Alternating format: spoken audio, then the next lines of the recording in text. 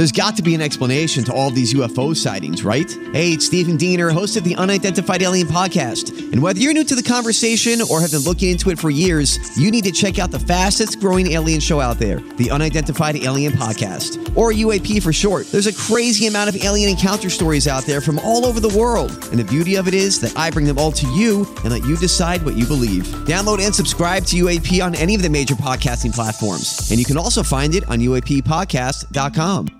Yes. Welcome into another edition of the Tim McKernan Show. Questions from the audience here on the Inside STL Podcast Network from the HomeLoanExpert.com studios. I am your host, Timothy Michael McKernan. I always enjoy questions from the audience. I always say that. I know it's, at this point, really repetitive for those of you who listen on a regular basis, but I always enjoy it. It's therapeutic for me. And I don't look at the questions in advance, and so I'm surprised as I read them, which might lead to poor answers, but I would prefer it to be as spontaneous as it can possibly be.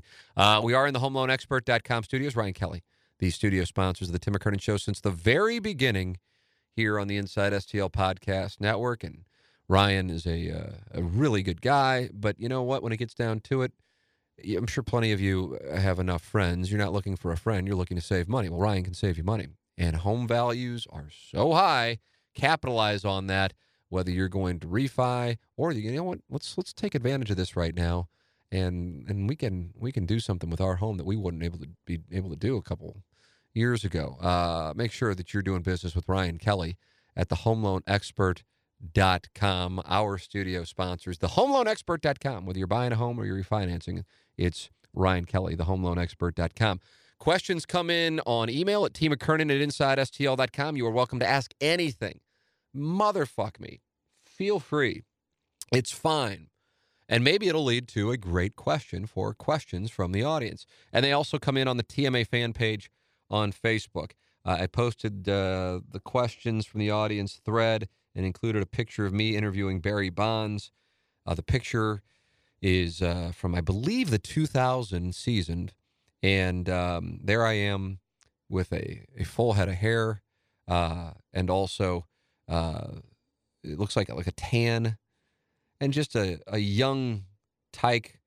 Probably I was 23 years old at the time, if I'm not mistaken. I'm like 4 months removed from working in Little Rock, and I'm just in heaven. I look at that guy, and I want to say to him, whatever you're doing to keep your tan, make sure that you keep doing that.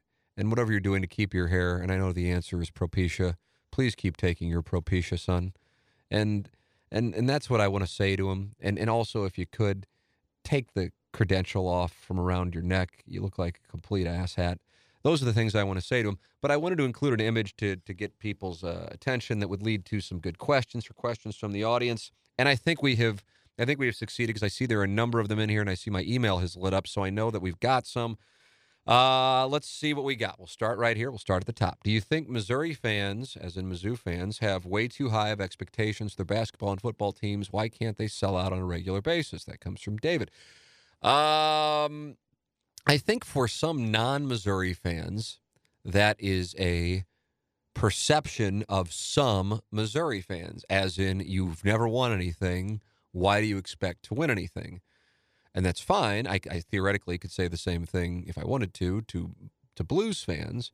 But, you know, my perspective on, I'm focusing on football, because I'm in a college football state of mind. And college basketball is, my God, my interest in college basketball like 20 years ago versus where it is right now, it just could not be any lower.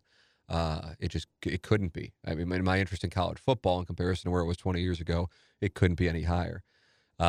So with that said, I am of the opinion, and Doug Vaughn and I had a back and forth about this on the Ryan Kelly Morning After. I am of the opinion that the mindset of, well, Missouri's never going to be a championship program is not only, certainly not the way I would lead an athletic department. Not to say that any athletic department is saying that, but I would not set the bar low when it comes to expectations. Going to bowls and winning 6 games and jerking yourself off and whatever random pre-New Year's Day bowl it is, that does not constitute success. And then I'd also point to history, and I'm talking about recent history, and how many great years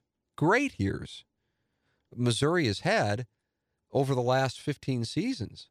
And I'm almost like kind of weirded out by like not acknowledging that. I if we were having this conversation in, let's say, 2002, when Missouri was 5-7, coming off a 4-7, coming off a 3-8, coming off a 4-7, with a couple of good years in 98, 97, then coming off a 5-6 and a 3-8 and a 3-8-1, and a 3-7-1 and a 3-8 and a 3-7-1 and a 4-7 and 2-9 and a 3-7-1 and a 5-6 and a 3-8 and a 1-10, I'd understand. But Missouri's record since 2005 is in the top 20 for win totals in college football.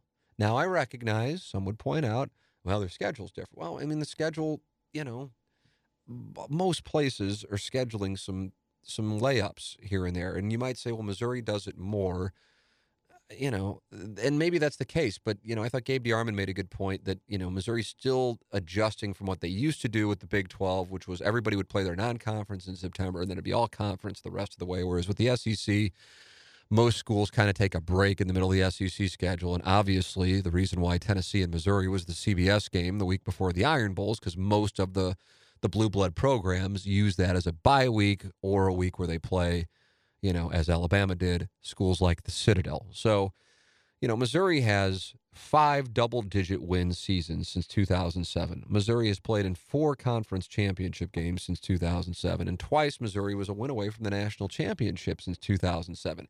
And whether one likes those facts or not, it doesn't change that they are facts. And so if those things were within reach, then why can't they be a championship program? For real, why can't they be? And then there's this, like I call it the bubble, and I think a lot of fan bases have them. For Cardinal fans, those who aren't part of the bubble, they call it the B-fib wing. For those who aren't part of the Blues fans bubble, they call them the Bluesers or the Blues Lounge or whatever it is. And so for the Missouri fan base, there's like this bubble, and everything revolves around which people in the media are for or against them, who shows up to games and who doesn't, and that the attendance isn't good, and that's why we're not good. And it's this really, from my standpoint, odd, prisoner of the moment. Every weekend is determining whether or not Barry Odom gets to keep his job mindset, which I personally disagree with. You earn support. I mean, my God, can you imagine if you picked up, or I guess Jeremy Rutherford's not writing for the Post-Dispatch now, but read Jeremy Rutherford on The Athletic, and as opposed to talking about the Blues' problems and a lack of production from a variety of the high-priced guys, he was admonishing fans for not showing up. What a weird fucking line of questioning that is that goes on annually, like holding the fan base accountable. I've been to Faurot Field when that place is absolutely batshit. Hell, I've been to Arrowhead Stadium when the place is absolutely batshit in 2007. Been to the Georgia Dome when the place was absolutely batshit in 2013. Not as much in 2014. In 2010, when Missouri played Oklahoma, it is still one of my favorite moments I've ever been in attendance for in a sporting event, when John McAfee returned the opening kickoff against number 1 Oklahoma, which was the high point of a day that started with College Game Day being right outside the columns in the journalism school. That atmosphere is ridiculous. When Henry Josie broke off his run to essentially clinch the SEC East in 2013 against Johnny Manziel and Texas A&M. But, if you win, they show up. And if you don't like it, okay, I don't know what to tell you. You show me. I mean, even in St. Louis with the Cardinals, ask Cardinal fans who were around in the 1970s what the attendance was like. There weren't no many people saying best fans in baseball then. So that tilts me. And there are a bunch of people now, and it's a weird thing. And I'm kind of like, do you not realize there are screenshots? There are a bunch of people following the Kentucky game who were saying, that's it, I'm done with Barry Odom. I was defending him before, or that's it, there's no way they can keep him. He's gone. And now these are the same people. Like, I actually know who they are. The same people who are like admonishing people for not being supportive of Barry Odom. I'm like, dude, I've got other things to do, but I could like pull screenshots and go, what are you doing? It's one thing if you go, you know what? I was skeptical, or I totally thought he could never do it. whatever the case might be. But now, based on the fact that they finished 8-4 and won at Florida and you got Kelly Bryant, you know what? Maybe I was wrong. Or going, I'm still not sold he's going to lead Missouri to the kind of run that Gary Pinkel put them on from 2007 through 2014. But it'd be difficult to acknowledge that there hasn't been progress made over the last month with the Florida win and with getting Kelly Bryant and with beating the hell out of Tennessee and Arkansas and winning against Vanderbilt. But it becomes this, us against them. Either you're pro Odom or you're against Odom, or I told you so, and it takes like the enjoyment out of it. Like the Cat and I were discussing on the Ryan Kelly Morning After, it's like we've kind of withdrawn from national political discussions because it's not really a philosophical give and take. It's, oh, well, clearly you watch MSNBC and clearly you watch Fox News, so fuck off. And I'm just not, it's nauseating because my perspective is, I don't want to see baseball managers. I don't want to see hockey coaches. I don't like that the NBA cycles coaches out quickly.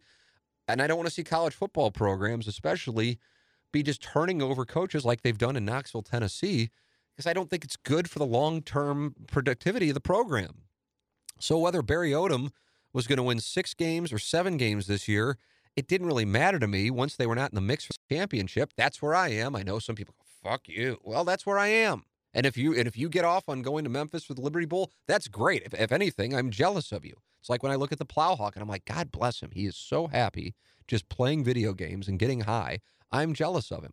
To me, the Liberty Bowl is the equivalent of the Plowhawk playing Dynasties on PlayStation and getting high. If that's what gets you off and you're excited to drive down to Memphis on New Year's Eve to watch Missouri play Oklahoma State, God bless you.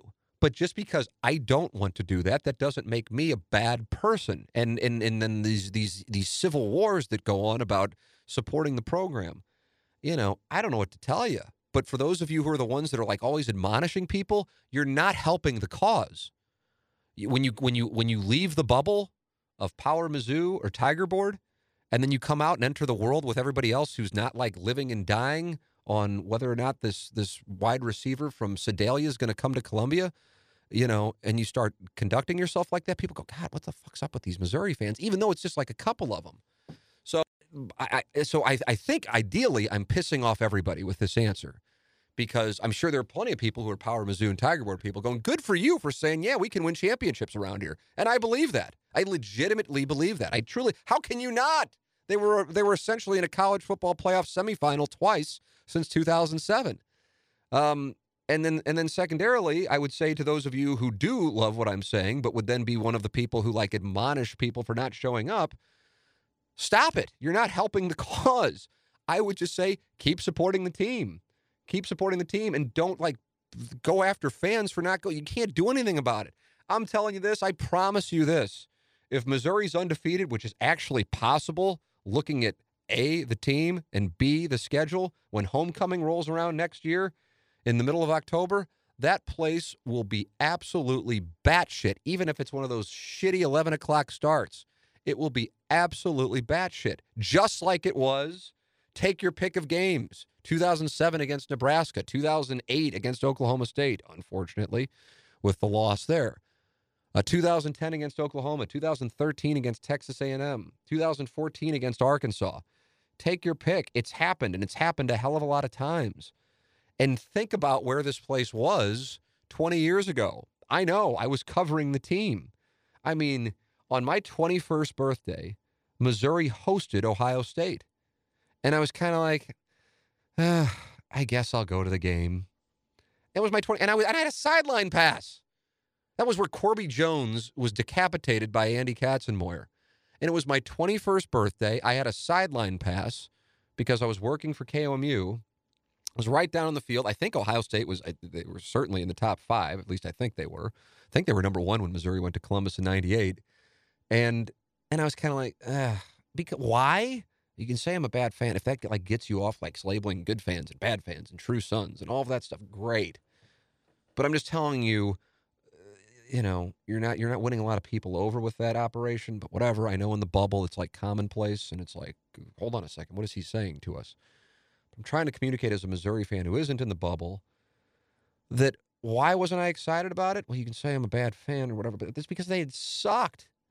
They were terrible. And then 5 weeks later, they had won at Oklahoma State, which was a ranked team, which was a huge deal. It was like 51-50. They get in a bowl by beating Colorado. And then they play Nebraska in what I would still say is one of the greatest college football games ever, with the atmosphere, the energy, the afternoon, and everything that wound up happening, even the unfortunate ending. Brett Musburger on the call.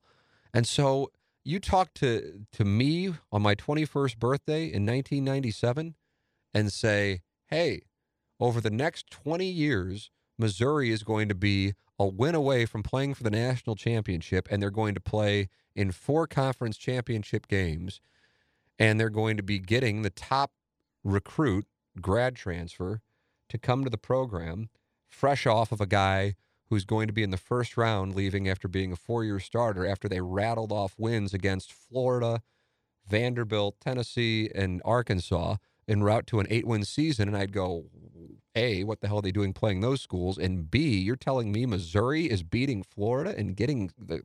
So it's part of the process. It doesn't usually happen overnight. And sometimes you're going to have years that take you back. But the reality is Missouri's been in a place, a stratosphere, that relatively speaking, if you're talking about the Power 5 conference schools, not many have been in since 2007. So I actually would argue oftentimes Missouri fans' expectations are too low. And in order for something to become a reality, you have to visualize it as being a possibility. And so I'm telling you, I think it is a reality that Missouri can be a championship caliber program. So there it is. I think with that answer, it's like giving a take politically where I pissed off liberals and conservatives. I've pissed off the hardcore Missouri fans and the casual fans all in one answer. So I hope I was able to. T. McKernan at InsideSTL.com if you want to vent.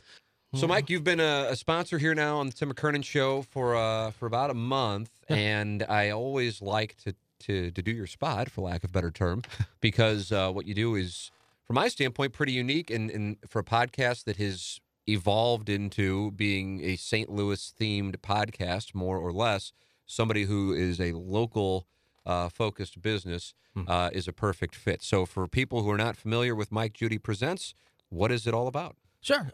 We bring concerts in all levels of venues to St. Louis. I've been doing it for a little over a decade now. All genres, everything from hip-hop to country, metal, rock, book tours, comedians, everything. So, yeah, we try to bring a wide variety when we can. And you have some good ones coming to town here over the next few months. Yeah, I mean, I'm just staring here. We've got some hip hop with like Smino with Pageant in a couple of weeks, Dave East on Sunday, Maggie Rose.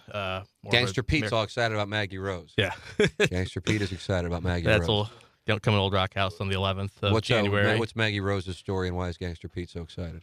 It's kind of what you'd say, like more of a rootsy, kind of Americana-ish, like kind of some country tinged stuff there.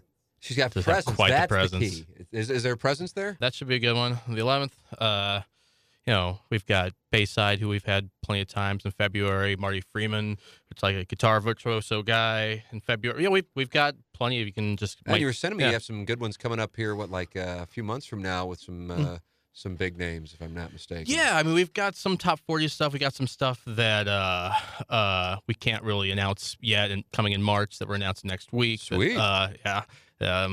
We've got Bryce Vine that is announced on February 17th. That's the dude with the Drew Barrymore song. It's all over top 40 now. Yeah, it's on the radio room. I mean, we've got Lil Mosey, which is one of the 15 Littles we have on the calendar anytime. Lil is very popular right now. Quite the Lil or Young. Yeah, Young. There's the YOU Young and the YU Young. You have to differentiate. It's tough. So but the thing when we got together and we met and had lunch and were BSing, and I loved your story. That's a hell of a story. I always like the entrepreneurial stories, people who take their chances, and you have your whole business at Mike Judy Presents, MikeJudyPresents.com, and follow him on the various social media platforms. Mike Judy PRSNTS, correct, on Twitter. On Twitter, yeah, right. And everything else is just Mike Judy Presents. So they limit those Instagram. Characters, is what they do on Twitter. Yeah, we're just they're out of line. Mm-hmm. But one of the things that you've been able to do is you'll be able to spot an up and coming artist and sometimes bring him to St. Louis when he or she or they are in a spot where they've already blown up. They've already agreed to play a venue that you normally would never get a chance to see somebody at that level, and that's happened a few times. Sure, You're talking about Post Malone. That happened. Yeah, Post, we caught him right on the way up. So we've had some like Fall Out Boy, we've had them when they were already at arena level at little 400 cap venues. We've done Snoop Dogg at smaller places before. It's fun to Panic at the Disco. We did one of those underplays, so those are really fun to do when we get the chance. They're few and far between, but they're cool. A lot of times it's just about trying to hit them right when they're on that way up. Yeah, and it's like buying a stock. It kind of is. Yeah. My day trading days that was not a fun year and a half. I don't want to go back to that, but I apologize for the flashback. Right. So how can people learn more about what you bring to the table and what you're trying to do here and have been doing for a good long while in St. Louis with your local promotions? Sure, like you mentioned, MikeJudyPresents.com. You can find us on Instagram, Twitter, Facebook, all those social media outlets. All the venue websites have us listed. Social media. Support local. It's just a different way of doing business. That's the name of the game. Local. Independent, Yep. yeah. Mm-hmm.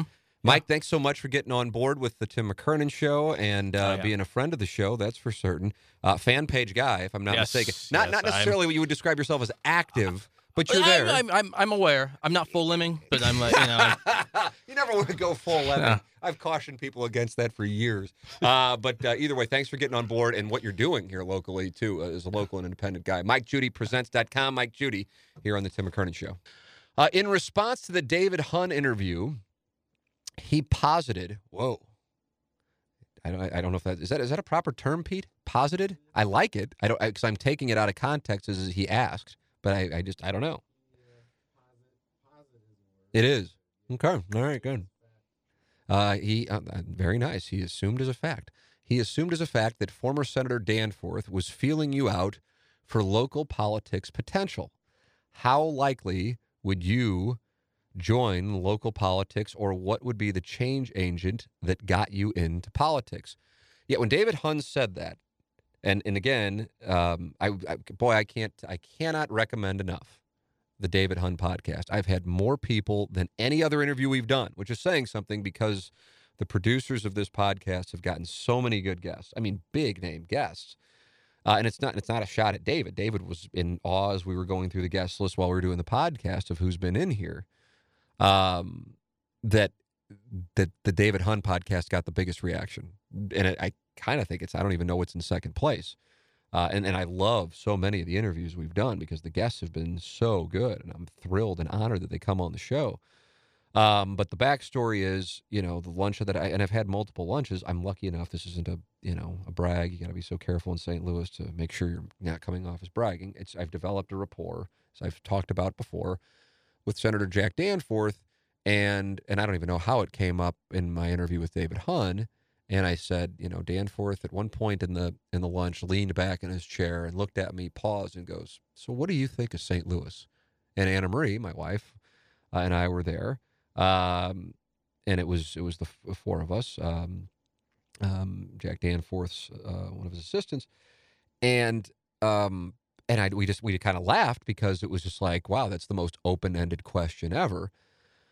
And so David Hunn's supposition, or positing, as it's called, is that he was feeling me out to run for office or to become some kind of, I don't know what the right term would be. Force certainly would be overstating it, but something with regard to being a face of St. Louis politics, or, I don't even know what the right term would be. This gentleman here, Josh, used the term change agent. Here's what I say to that. And I'm flattered that anybody would even think that is what was going on. I was at the lunch. I can tell you, because my wife and I discussed it after the David Hunn interview, and she goes, "Yeah, I wasn't taking it that way." And I said, "Yeah, I didn't take it that way either." I think it's fair to say that he enjoys our company and the conversations we have. And we do certainly share a number of common viewpoints. But what I would tell you is, here's what I would say. If you think an agnostic, I don't know what the right term would be for my view on sex. I describe it as being comfortable talking about sex.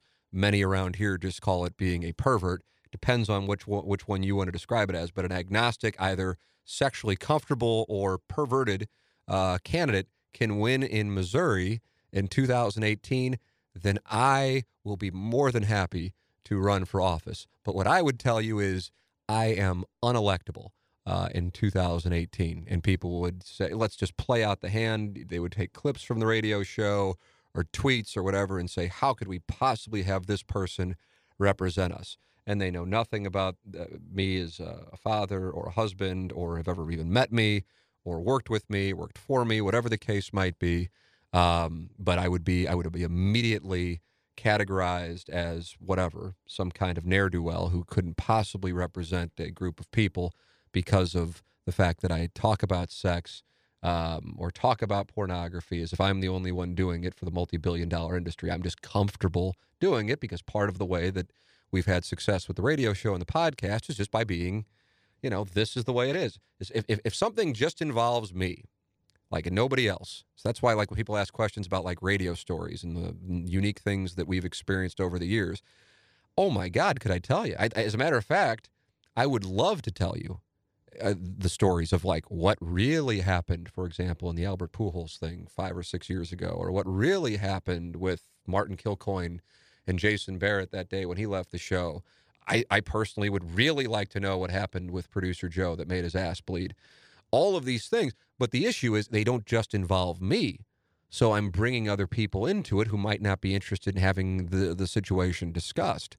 But if it only involves me and, the only shrapnel will be hitting me, I'm comfortable talking about it. And so I think, so when people said, you know what, I like that David Hunn brought that up, and I had people tweeting at me and emailing me, and here I'm getting asked about it again, about me running for office.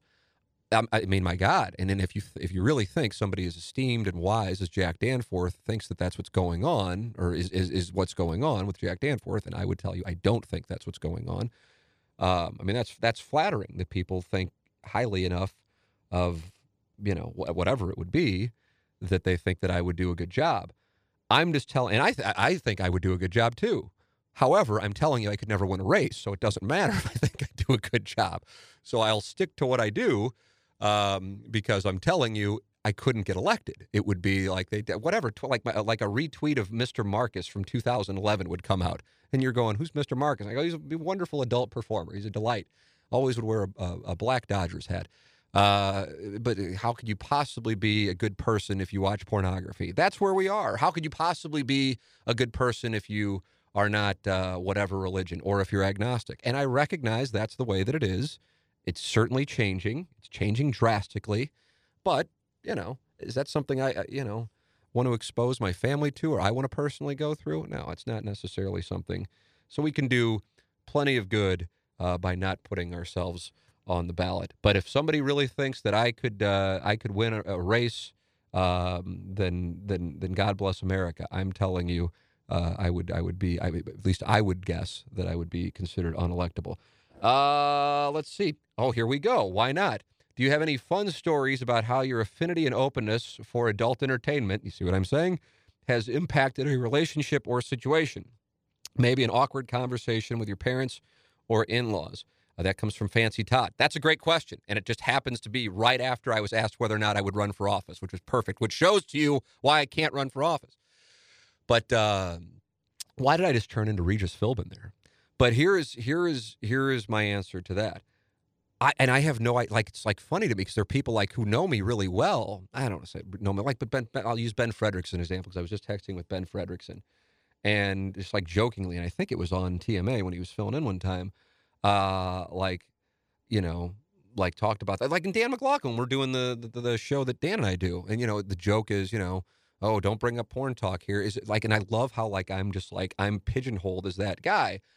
My thought process to get here, I'll give you my official State of the Union on my viewpoint on talking about pornography. I don't see it as wrong. It's as simple as that. And then usually the people who are participating in it have to have a certain level of comfort in order to do what they do for a living. And then therefore, if they're comfortable, see what I'd like to think are some good interviews that we've done on the Tim McKernan Show, not with adult film stars, but when guests get comfortable, if they're comfortable, they're going to be better interviews. If you give me the option of interviewing, I don't even know who's the biggest name in the game right now, Abigail Mack or Tory Black or something like that, against, like, take your pick of professional athlete who's currently playing and is only a couple years into his career, I already know what's going to happen. The Tory Black interview, certain people text in and condemn it, but it'll be a hell of a lot more interesting than the athlete who's going to give you cliches. It's going to be bad radio. And I'm not interested in, that's why we don't have many guests on TMA. I'm like, I've done it now long enough. I know what the program is. Most of the time, it's going to be boring, and I'm not interested in it. I don't fortunately need to do that shit. If somebody said, hey, Tim, we're going to triple your salary, but all you can do is talk sports, and you got to do an interview with this beat writer once an hour, and then this beat writer the next hour, I'd be like, yeah, I'm out. And I'm sure people are going, there's no way. And I'm going, I'm telling you I'm out, because odds are the place that would do that would be like a big corporation, and it would probably only be like a 2-year deal. And after the 2 years, that tripling of the salary would be gone because I'd be doing a shitty show and people would say I failed. Why? Because I wouldn't be running my offense. And my offense is to talk about the things that I know, even if the audience doesn't want to acknowledge they're interested in. I know I'm not the only one that's checking out what's going on in the stag industry. And I also find the stories to be amusing. And I don't find sex to be bad. I don't know why it's deemed as such, but for whatever reason it is, and it's taboo. And because I'm comfortable talking about it and talking about sexual issues, I'm then deemed a pervert. Never mind, I've been with the same woman for a decade and been a father here for the last year and a half and couldn't be more nerdy father possible, but he can't possibly be a decent human being and a guy who's operated a business and worked with largely the same group of people for a number of years because he likes pornography. There's no possible way. And I'm just like, if that's what you think, then that's fine.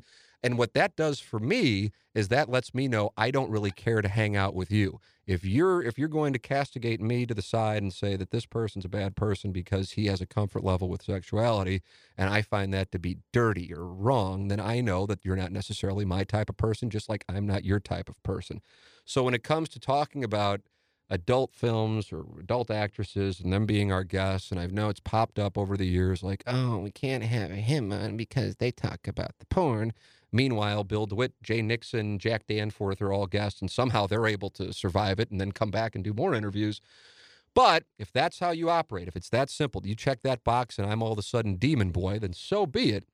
But I'm telling you that I think it's healthy. I think it's healthy to talk about sex and to be honest.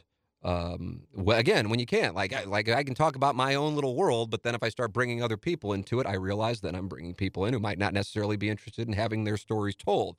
But I can speak to whether it be like my mom, for example, when she's listening to TMA, she tells herself, at least she used to, I think maybe she's off this now, that I'm like playing a character. And I'm just like, yeah, I am playing a character. But if that's how you can listen to the show, then yes, I am absolutely. This is kabuki theater on TMA from 7 to 10.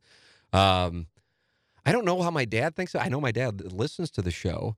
I would imagine that if they listen, they must like it. But that's how I know my mom has said before.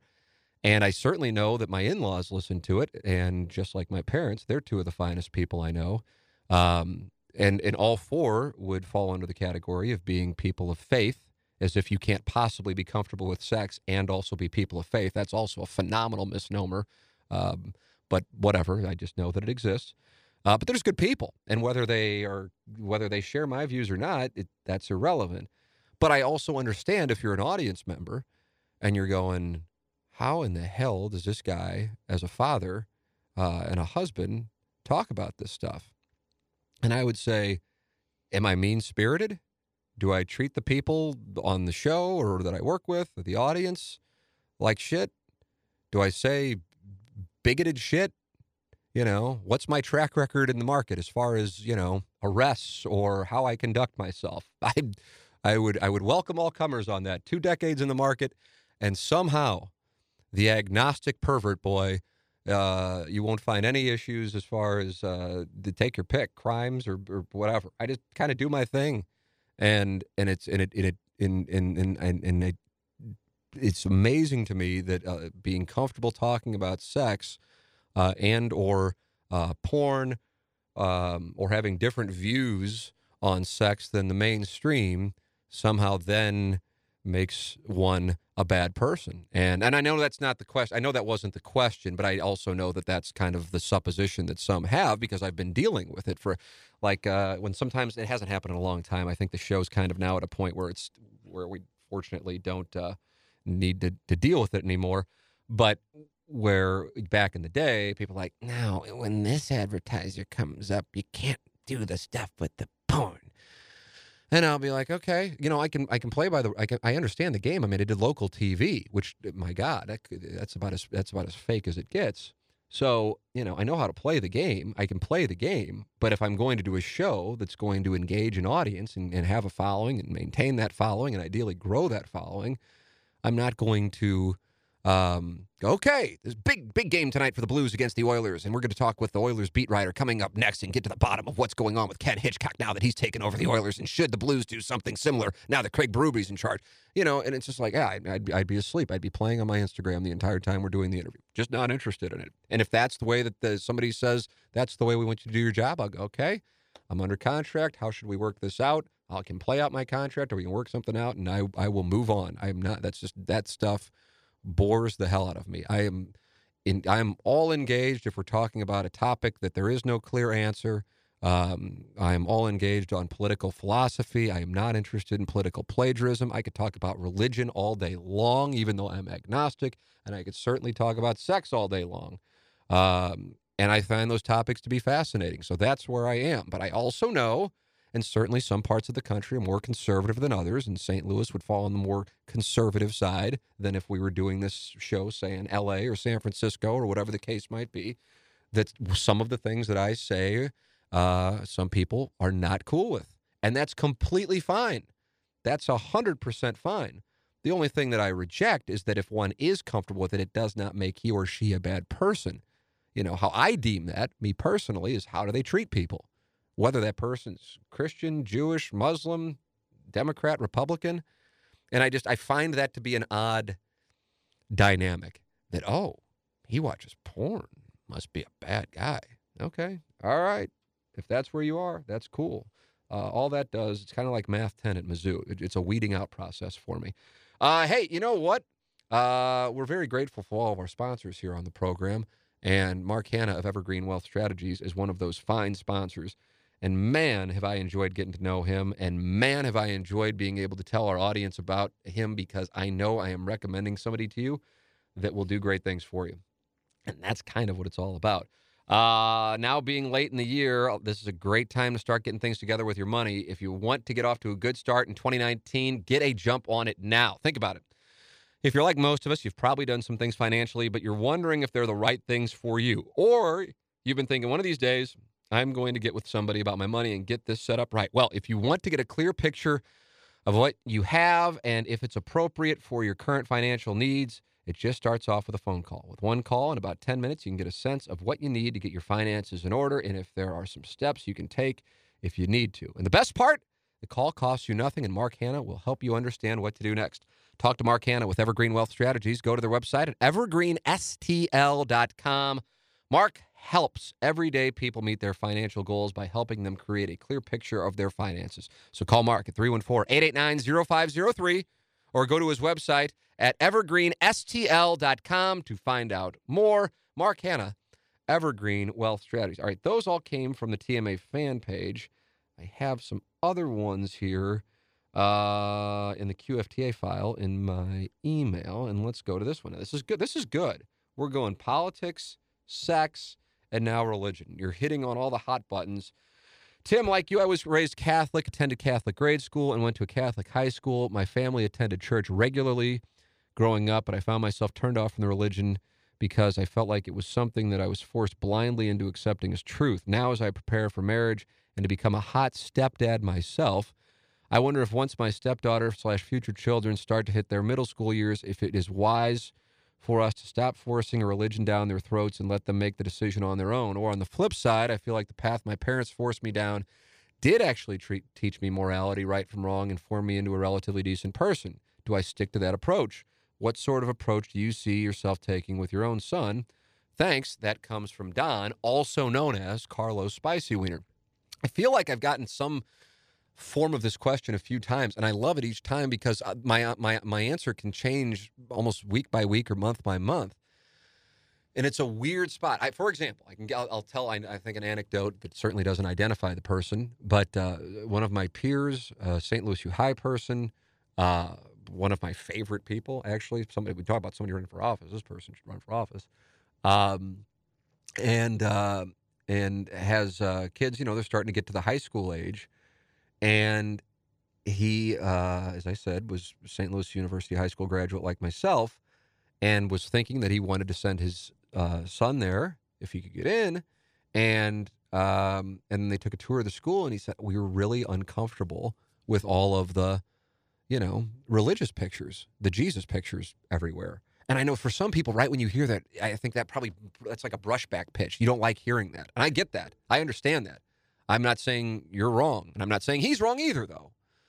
But let's have an honest conversation because it was a real thing. This is a real anecdote. Because if this, I guess at this point, 11, 12, 13-year-old hadn't had religion as a part of his life, if his family had decided that wasn't the way that they wanted to raise him, now all of a sudden part of the curriculum at any Catholic school is going to be theology. And so now all of a sudden that's one of the ways your grade point average is determined, and then therefore, positioning you for your pursuit of college. So, I have a 15-month-old at this point, and obviously a ways away, but you still look at what's coming up here in just a few years, and I legitimately go back and forth on it. I could talk about this with people all day long. Not as you should do this and I should do this. None of that. Just like, what do you think? What did you do?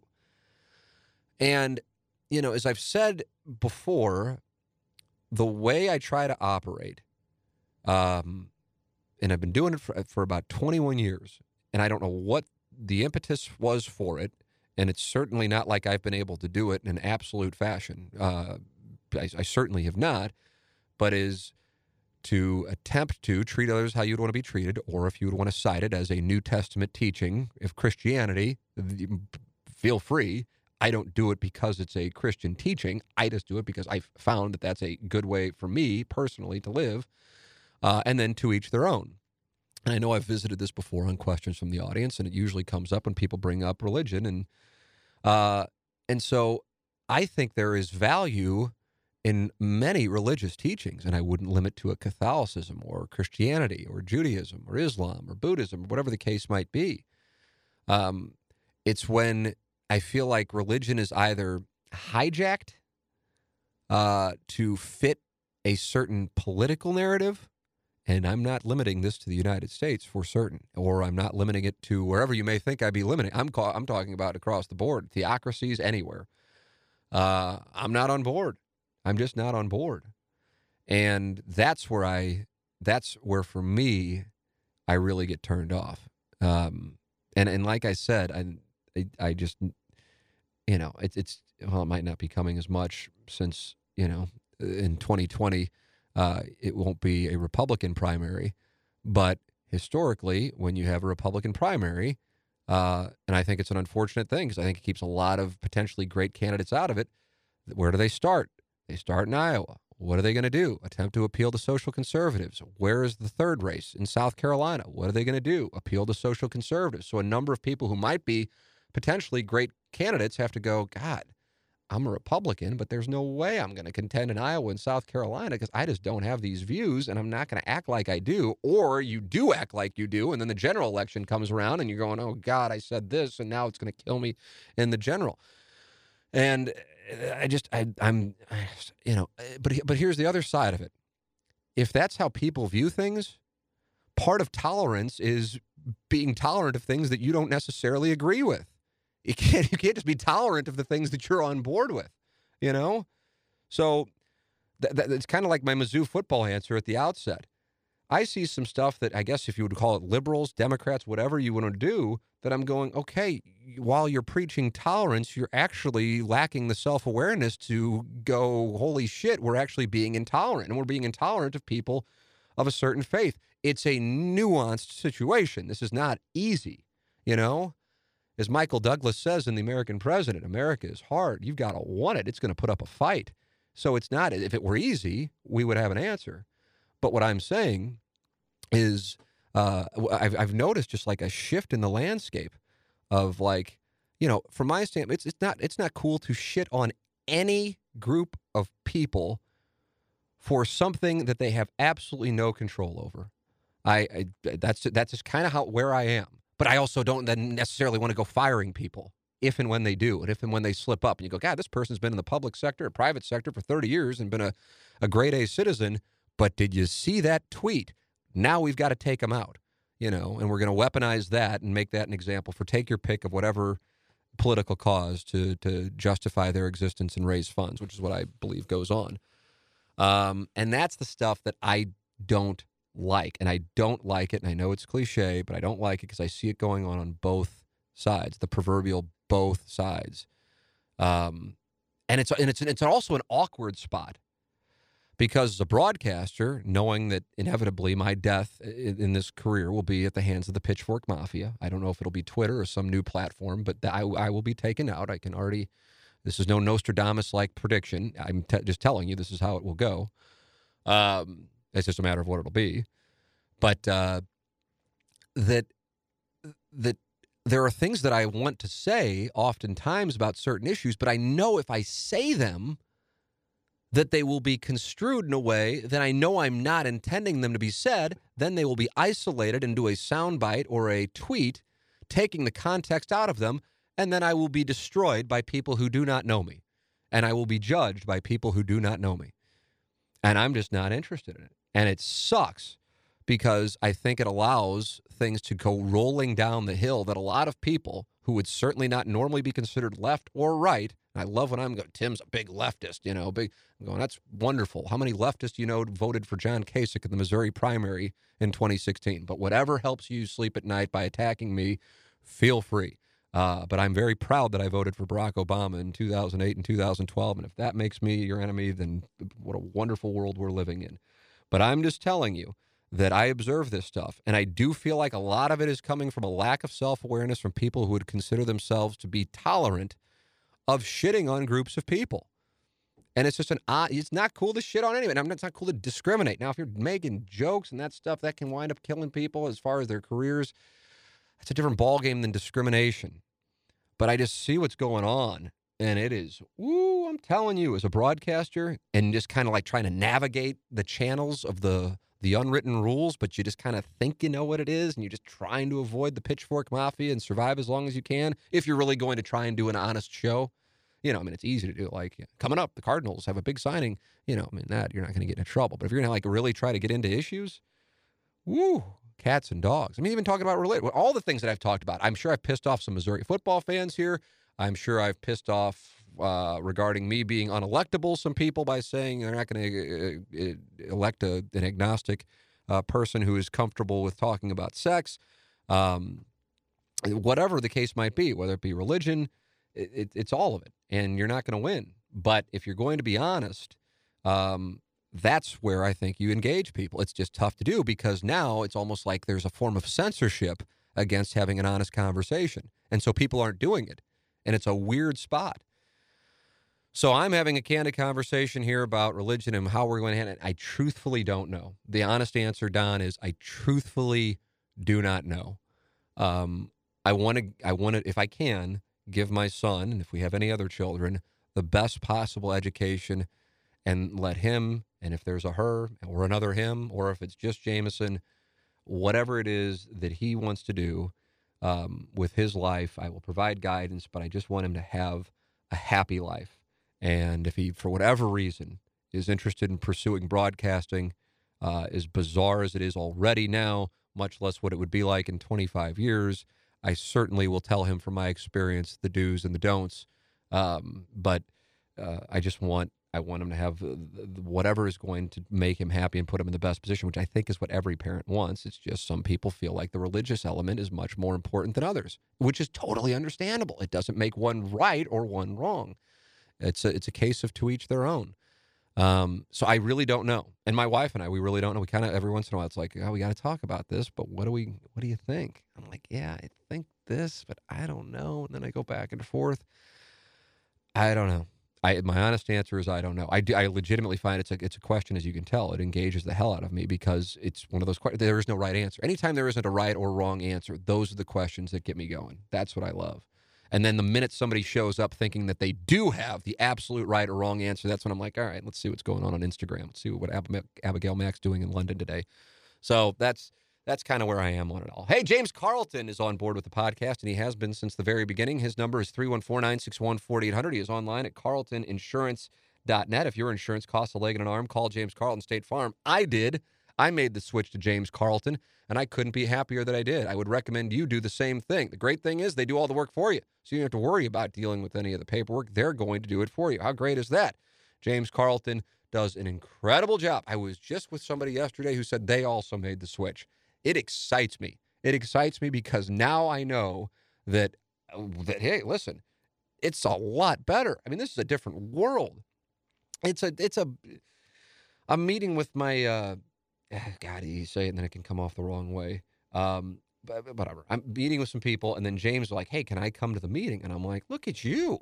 There's not like any money to make out of it. He's just like, yeah, I think it'd be good for me to be. I'm like, look at you. I mean, this is just, that's what he's got going there. I mean, I'm telling you, if I could buy stock in somebody, I'd buy stock in James Carlton, the way he operates his business. 314-961-4800 or go online at carltoninsurance.net. There it is, another edition of Questions from the Audience.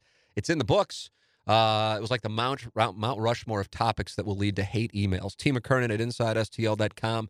Send them my way. If you agree, if you disagree, it's fine. I mean, these are my opinions, and maybe you can come to the table with a dissenting opinion, and maybe it'll change my opinion. I don't know.